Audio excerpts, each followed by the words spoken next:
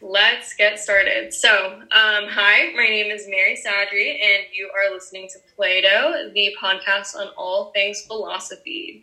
So, these podcasts should be pumped out once every 2 to 3 weeks, tentatively, and they will be focused on applying philosophical tenets, both ancient and new, to modern day concepts. So, we're all super excited to share all of our crazy ideas, all of our analogies, everything like that. And before we start, though, I'm going to have everyone introduce themselves.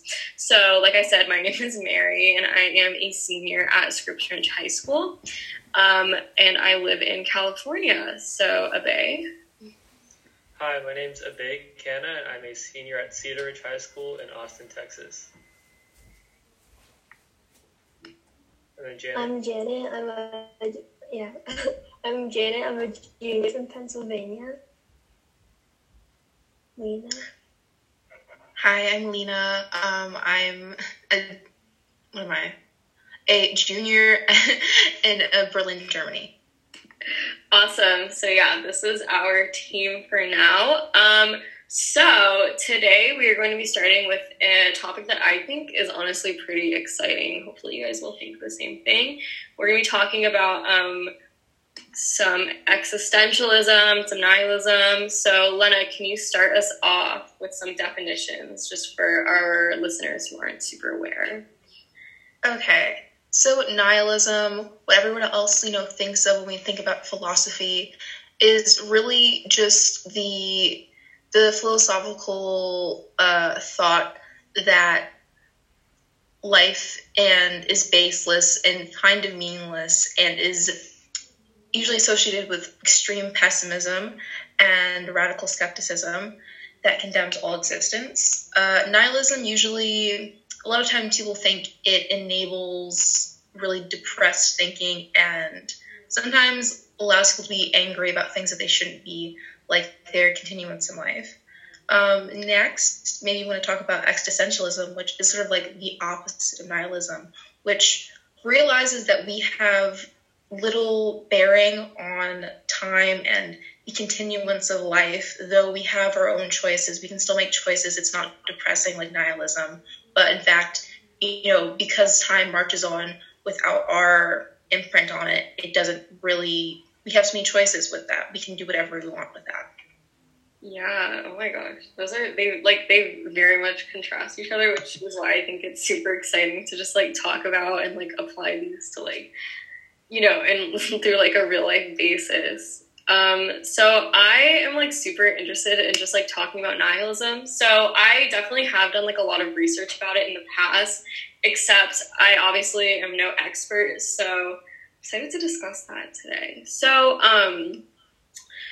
I just feel like nihilism is just I don't know how to explain it. It just is depressing. I feel like you're stripping away everything, all those joys that people find in life. You have all of these humanity beliefs, religion, nationalism, all of these objective or subjective ideas just stripped away. So what are you left with, Yeah, there's no reason to live because there's no purpose. You're just gonna die anyway, so why be patriotic? Why do this? Why do that?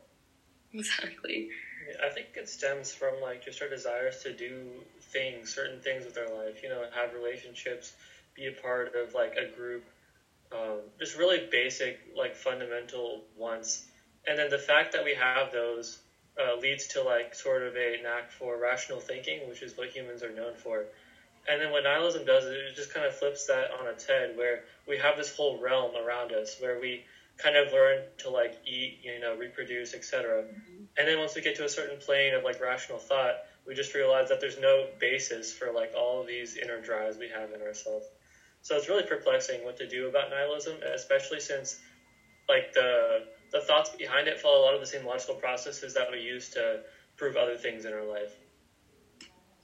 That's true. Yeah, it's just and I feel it's been influenced by perhaps past events in history.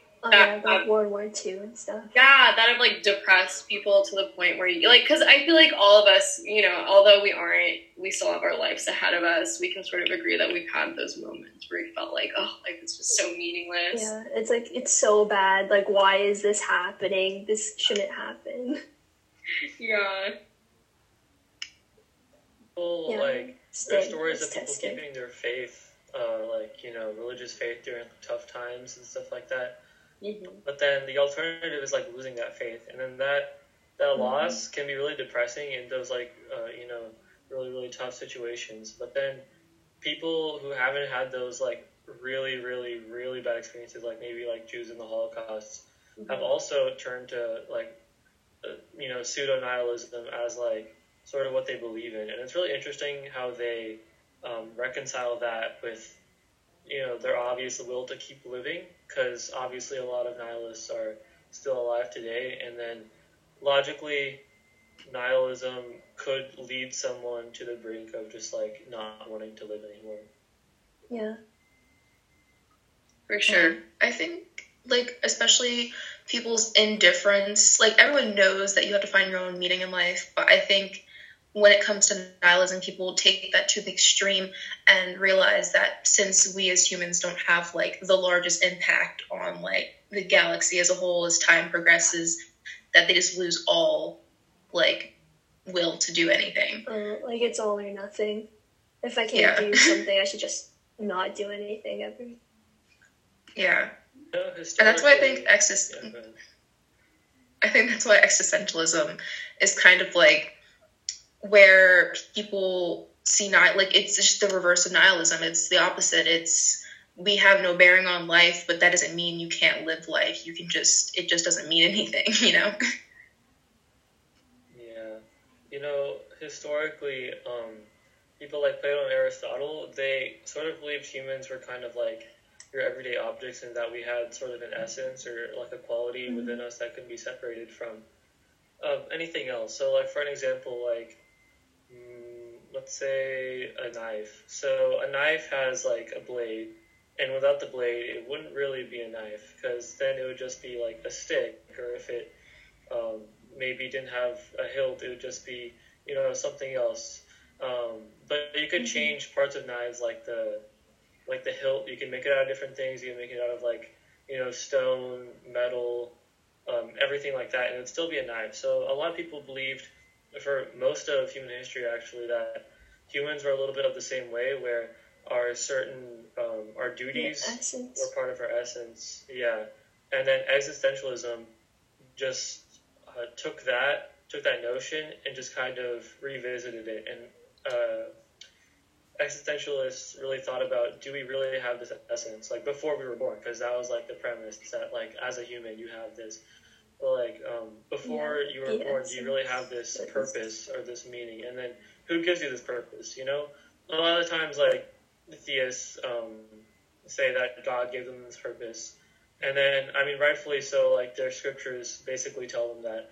But then with the growth of, you know, atheism, people have to reconcile the fact that there's no God to give them meaning with sort of the drive for meaning within humans.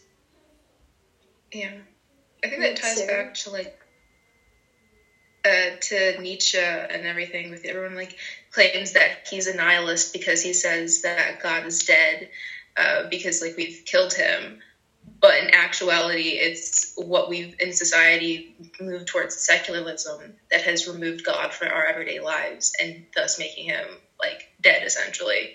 And I think that really shows through in existentialism, because, like, who gives you the essence if it's not God, and if he's dead? Yeah, what qualities of our existence give us purpose? And then, what is that purpose? Like, those are, like, the two biggest questions. And then there are several theories that I've heard about that. Like, one theory is just called basically authenticity, or just the path of life to do whatever fulfills you. And that can be dangerous as well, because one of the horrors of existentialism is that we can do whatever we want. Like, we have too much freedom. Obviously, like, in our society, we don't have that much freedom to do absolutely whatever we want. And then that freedom to do whatever we want, which is not in our society, is scary. That's why we don't have it. But revisiting authenticity, authenticity just basically says that whatever fulfills you is the meaning of life. And to make the decision that is yours is the right decision, is the one that fulfills your purpose. Yeah, I think that, like, authenticity has such an application today. I mean, you have so many people that have, like, those, I guess, like, desires or, just, like, desires and beliefs to, and they want to apply those, like, desires and beliefs to their own actions, in a sense. And although that can be, like, powerful and that can be, like, super inspiring to see that take place, it can also be super dangerous. I mean, to the degree in which people don't conform to societal standards, I think is something to consider. That's definitely a problem today. You have, like, societal standards, but you have people that want to break away from those old, I guess, like, core standards. And so that's where you sort of have issues with authenticity. So, and that's I definitely agree with you and how that falls under existentialism. Yeah. I think it's also important to see the ways in which existentialism has impacted our society and their philosophical views or just morals, because existentialism, like, catapulted a whole literary movement and art movement over this. Usually, like, we think of, like, authors like Camus or Kierkegaard or other people who have, like, greatly influenced the way the media portrays things, the way art is portrayed. And I think it's, like, really important to see how, like, the early half of the 20th century, where existentialism was, like, a really big philosophical movement, impacted the way we think about, like, meaning and life and how we move through the world. It's a really big question. Like, I guess that's why philosophers are still around today. Like, these questions, while age old, they're always changing based on the context of our time. And then, I mean, we have several movements going on. Like, the world is going increasingly secular, I believe. And then also with the whole commoditization of basically everything, like data, fast food, fast fashion, fast everything. That is stripping away some sanctity and, like, solitude in our life that, like, just a generation ago, like, my parents had, where, like, when they were growing up, they knew how to do nothing. They knew how to just, like, exist in their, like, world and then find something to do. And that was productive, or that was fun, or that was, just, like, made from the things around them. But nowadays we have too much to do. Like, with the internet, we literally have everything to do. Everything is on the internet nowadays. Yeah. And that strips away, like, a lot of time to, like, look within ourselves. Yeah, that's super interesting. The fact that you mentioned, I know you just mentioned, like, okay, your parents, like, found things to do in an era in which, like, there wasn't those, like, for example, technological advances that we have now. And that's so interesting because I feel like that ties into nihilism with the idea of, like, life is meaningless, you have nothing to do, but it kind of jumps into, like, how you have to make of your life, and that can be difficult to do in the certain circumstances that we talked about. So it's kind of like that revolving, like it never ends. You either make something to do or you have nothing to do, and you have those, like, I guess I can even say, like, negative thoughts, which are what nihilism represents. So it definitely has a different meaning today than what it did, like, 50 years ago, per se. Yeah, and also existentialism with that. If you have, like, choices, if you have nothing to do, then you choose to do something.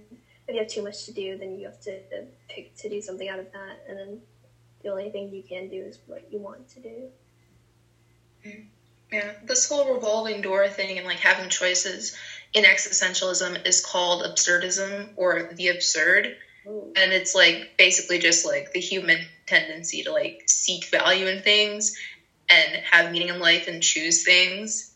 And, you know, it's created by Camus, who's like seen as like this really big person in existentialism for like creating all these things in existentialism, like absurdism. And I think it's really sums up like the human existence, obviously, because we're born and then we grow up and we're told to like choose something. You know, you turn 18, you're told to like choose something, go to college, and like choose the way your life is going to go. You just don't know how to find meaning and like what you want to do with your life, and it's quite hard. Yeah, you can't like just pick something randomly. Like if your parents want you to be a doctor or something, but you don't, then you're not like living authentically if you just do it because someone else says. 100%, yeah. A lot of people, when they're asked like what's the meaning of life, just like, you know, offhandedly, they say to be happy, and like that's a pretty good response. Like, you know, to just like say on the spot. Obviously, you're not going to start reciting like a philosophical text to them, but yeah, like, but when you break down the notion that the goal is to be happy, there are a lot of ways to be happier that we don't traditionally go by. So, I could get into a bigger discussion. You know, maybe I will. So, like, Christianity, I've heard that Christianity is really interesting in that it just flips all of humans' inner drives on their head and then basically reverses all of them. For example, I have a neighbor. They have property, right? They have a car. They have, like, I don't know, jewelry, stuff that's valuable. Now, Christianity says, like, love thy neighbor as you love thyself. You know, I think that's correct. I'm not a Christian, but that's not good for me because I could just, like, go in there and take all of that, right? And then just be all the better for it. And then, you know, maybe even, like, hurt them. Like, obviously I wouldn't do that, but, like, if we're talking about pure self-interest, I would be much better off with all of their stuff. It would solve, like, plenty of problems for me. Yeah, but that view is just, like, turned on its head in Christianity. And then I think that's really interesting because it kind of shows how, like, we can't live in pure freedom a lot of the times. Like, yeah, that's just, like, not how society can work. Existentialism has to be explored further because it's not a perfect system to finding true meaning in life. And back to, like, the happy discussion, I could be happier if I take that person's stuff, but then I could also be happier after that if I take the other person's stuff, and then also, like, you know, just, like, take over the White House. You know, they have, like, a bowling alley in there or something. I kind of want that. And then, like, happiness is never ending. So then take it all the way back to, like, what's the meaning of life? The meaning of life is something that's never ending. So is it to be happier than everybody else? Is that what the meaning of life is? That's and then when you say, when you say happier than everybody else, that just sounds like kind of, like, are you serious? Is that the only thing? Like, out of 7 billion people in the world, I'm supposed to be the happiest one, and that's going to be my success. That's going to be... Yeah, that's the goal in life. Yeah, like, I have to be 1 out of 7 billion to be a successful human being. Like, it falls apart a little bit, which is a little concerning. I'll say that. Yeah, that would be great, but that doesn't logically work out. So that's why you sort of have to consider, like, how many of these philosophical ideas and their applications or real life perspective are, like, they're actually applicable and, like, not just some, like, made up or, like, some crazy, like, you know, scenario that could never occur. That's super. I really like that, Faye, that, like, whole idea. But I agree. Don't steal your neighbor's stuff. It's if we learn one thing from this podcast, it's we don't support robbery on this podcast. We don't even if philosophy says that even if philosophy, like, permits it indirectly, we don't. Okay. Yeah. So with that said, that was a really good conversation. I think that we were able to contrast the ideas of nihilism and existentialism super well. So thank you all for listening to Plato, I guess, podcast episode 1. And we hope to have you guys tune in a couple of weeks. Yeah, thank you.